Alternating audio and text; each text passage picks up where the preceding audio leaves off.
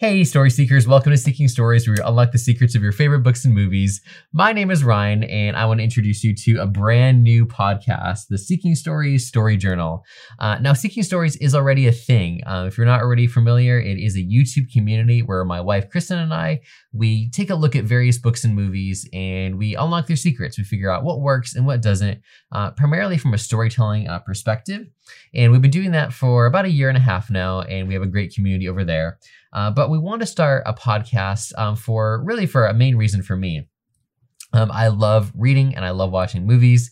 And for me, I can't talk about everything I read or watch on the YouTube channel. There just isn't enough time to film and edit and do the thumbnails and the uploading and the descriptions and all that. But it pains me a little bit because there's these things I want to talk about and share with you guys. So the idea presented itself to start a Seeking Stories story journal. Now, this is not the Seeking Stories podcast. That is something that is different. It's something that Kristen and I started a while ago, and we are actually restarting it in May. We have the first episode of that, of the Redux, the Seeking Stories podcast Redux, recorded already. So that rolls out, I think it's the second Monday in May. It is May 10th that should be coming out. We have an episode on Senlin Ascends coming out, the fantastic novel by Josiah Bancroft. But this Seeking Stories story journal is like a podcast spinoff where primarily, Kristen might join me here and there, but I kind of talk about on a weekday basis, the things that I've read and watched in the last day. Usually read, I don't have a lot of watch time these days. And then I can kind of give my thoughts and my notes on it, and at a little bit of a more, maybe not personal way, but a little bit of a more of a micro breakdown way. So I can say, this is what I thought about this chapter. And I'll try to do it in a non-spoilery way and a spoilery way, and clearly denote the difference between those and through the podcast. So my hope is that if you are already part of the Seeking Stories community and you have a few minutes to spare, that you would join me in this journey of continuing to break down stories that we love. And if you're brand new, welcome to Seeking Stories. We have a fantastic community. You can check us out by looking at our YouTube channel. It's just called Seeking Stories. We have a wide variety of bookish and movie-ish content there primarily. We haven't really delved into TV or plays that much yet, but we do want to incorporate that into our repertoire, as it were. So the goal is for these podcasts to be around 10 minutes or less per day. I'll try to do them around Monday or through Friday or so. Knowing me, there's gonna be some days that I'm not able to get to it just because life happens, and some days I just don't read anything, much to the shock and awe of some of my booktube friends who read entire books in one day. And yes, there are those of you out there that do that, and I'm very impressed. And I wish I could do it, but maybe someday. But I'll probably at least start out these episodes just talking about general life and how it relates to storytelling and how I get into the reading or watching of the day. And one thing I do want to talk about today, this kind of a fun story, is I dug a hole this past weekend. I've always liked digging holes. I've always loved the idea of buried treasure. Treasure Island is always a favorite story of mine growing up. And I was not digging a hole to find buried treasure, unfortunately. There is a bush on the side of my house that I just cannot get rid of. And every year I trim it down and it just comes right back up. So I decided once and for all, I'm going to get rid of this thing by digging it up from the roots. So I spent Saturday morning literally trying to dig it up from the roots. And because the roots were so deep, I had to kind of dig this like huge radius around it, but I couldn't dig away all the way around it because it's like literally right up next to the house, and some of it goes like under the house. So I dug this big hole, and there's like roots that stretch like 10, 12 feet in any direction. And I'm like chopping and hacking them off. And the reason I was doing it this past Saturday is because it had rained and the ground was moist enough. Unfortunately, I have not succeeded yet. I'm going to return to it this past weekend. After about 3 or 4 hours, I just said my arms just are killing me, and I need to come back and fight another day. The bush was slightly victorious, but it was a Pyrrhic victory. It will be defeated. All that to say, it gave me a great appreciation for that scene in The Lord of the Rings, The Fellowship of the Ring movie, when the orcs of Isengard are ripping down the trees in Orthanc. And I know it's a terrible thing because it's like one of the worst parts of I mean, not the worst parts of the story, but it's a very sad part of the story. It's, Tolkien, well, this scene was not in the book. It was implied that this happened, that they just ripped up the forestry around it.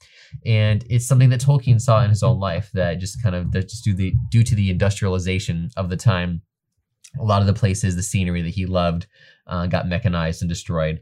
And that was kind of a hard thing for him. So it was kind of his reflection in his fantasy world of, the evil wizard Saruman doing something similar. But in the movie, you see those orcs just tearing down those trees from the roots like no one's business. And I have to say, it's a lot harder than it looks. And I am only one person, and I'm not an orc, so I can't really speak much. But this little tiny bush, goodness gracious, it got the better of me. But it shall not win in the end. But all that, going into the weekend, we did a little bit of a grocery shopping, and one of the things that Kristen had been listening to in the car was a radio drama of Anne of Green Gables. And I love Anne of Green Gables. I've only read the first 2 books, and I've only read them both once. I read them when I was 15, and I remember I read the book, and then my family and I watched the movie, and I gobbled up the second book, and my mom was like, "Oh, you guys are getting that movie for Christmas. You can wait 6 months to watch it." I'm like, "No, I want to get it from the library." And she's like, "No, I want it to be a family thing." And so I was frustrated as a 15-year-old, because 15-year-old me could not watch Anne of Green Gables, the sequel. And that was not okay. But I would try to be good about it. And I think we watched it the day after Christmas that year. So it has a special place in my heart. It's just such a wholesome story. But it's not just that. It's a story about someone who has gone through a lot in her life. And the resilience and the bravery and the courage that she uses to overcome life circumstances. Of course, the character being Anne Shirley. And we listened to the radio dramatization, which is fantastic. If you haven't heard it before, it is done by Focus on the Family Radio Theater. It is not a straight adaptation in the sense that it's not an audiobook. It is truly sorry, I can't even think the word right now. I will get better at this podcasting thing, guys. It is a true dramatization. That's the word I'm looking for. Where they cast voice actors, and there's sound effects and a whole musical score, and there isn't really narration. They kind of fill in the blanks a little bit with characters kind of saying kind of things that aren't in the book as far as dialogue, but they took narration and crafted it into dialogue. So I just think it's brilliant. It's a brilliant adaptation of the story. It's just so heartfelt and just warming. It's about a 4-hour long adaptation, so it still does cram in a lot of the story. One thing I loved about it, so we went to back up a little bit. We went to a few different grocery stores and did our errands on the weekend. And my kids, one who is 4 and one who is 2, I mean, they don't understand the story, but we put it on. And they were enthralled. And I know my 2-year-old did not understand what was going on at all. But every single time we stopped the car, he's like, more story, more story. And it broke and warmed my heart at the same time. 1, because I don't want to deny him his stories. But 2, just the fact that they understand where stories are. And, he was listening. And even though he didn't understand it, I'm assuming he didn't understand it, he still understood that a story was happening. And he loved that. And that's something I'm trying to instill, and Chris and I are both trying to instill in our kids so much, is the importance of stories and how stories can change one's life, literally. And just how they can encourage us during, the ups and the downs of life. I think most of us who read have found comfort and solace in a book, sometimes to a greater or lesser extent, for sure. But Anne of Green Gables is definitely one that, and I've heard from many people who just, maybe had a rough upbringing or had things going on in their life, and Anne Shirley's resilience in the story just helped them kind of get through a lot.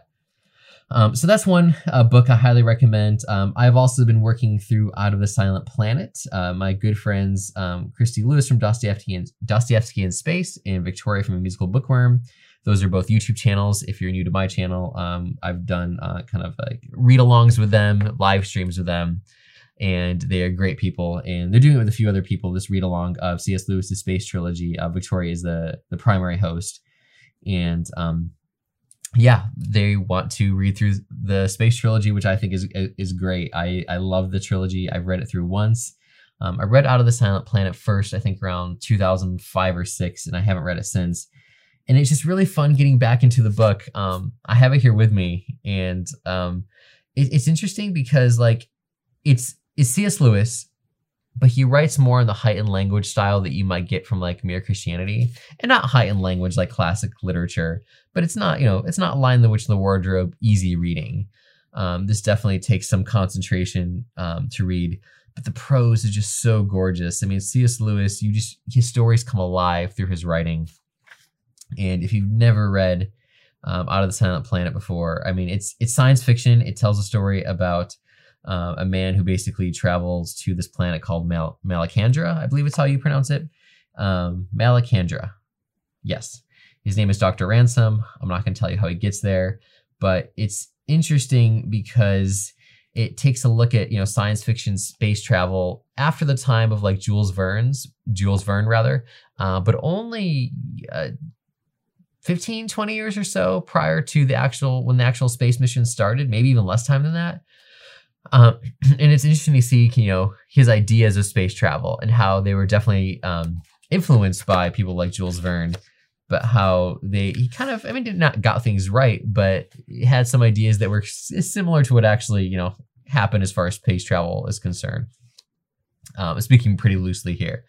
But that's a book that I definitely recommend trying. It's different for sure. If you're used to Narnia, you're not getting Narnia. And that's one thing that shocked me in the mid 2000s. I'm like, oh, this isn't Narnia at all. And it's not. And it shouldn't be. But it has that same glorious prose and those philosophical musings, undertones, if you will, that I just think are fantastic. Finally, I am also still making progress on Rhythm of War. This is the 4th book in Brandon Sanderson's epic 10-book saga, The Stormlight Archive. Only the first 4 books are out, so if you are the type of person that only likes to read books when series are complete, you might want to wait another 10 to 15 years or so. But this is a fantastic story, and I really don't want to get into it too much in this episode. One, because it's already going too long, but also just because I'm still trying to figure out exactly how I want to handle spoilers in this podcast. I may be breaking up the podcast between a spoiler-free and a spoiler section. But I will say that if you enjoy epic fantasy and don't mind an excessive amount of world building, this is the story for you. The characters are spot on. And the thing that I love about Stormlight Archive is the thematic elements are excellent, as well as its exploration of things like, for example, mental illness, but from the perspective of epic fantasy. The prose is not C.S. Lewis. There are many other fantasy writers who have much more artistic prose without getting into purple prose, but, just kind of, it feels good and nice to read it. Sanderson, don't get me wrong, he has some great sentences and some parts in there like, yeah, I like that line. But if you're the type of person who just loves prose, this might not be the book for you, but it definitely makes up for it by wonderful characters, themes, and world building. And Sanderson writes action scenes like no one's business. The prose isn't bad, don't get me wrong. It's still good. But all that to say, it's not, going to be the most, it's not C.S. Lewis, ultimately. So anyway, thank you so much for listening to this first episode of the Seeking Stories podcast. Lord willing, I will see or hear you guys tomorrow with another update where we continue to talk about stories and such. Thank you so much for listening. And again, you can find me and my wife on the YouTube channel Seeking Stories if you want kind of more of a backlog of in-depth analysis. So thank you so much for listening, and I will see you tomorrow.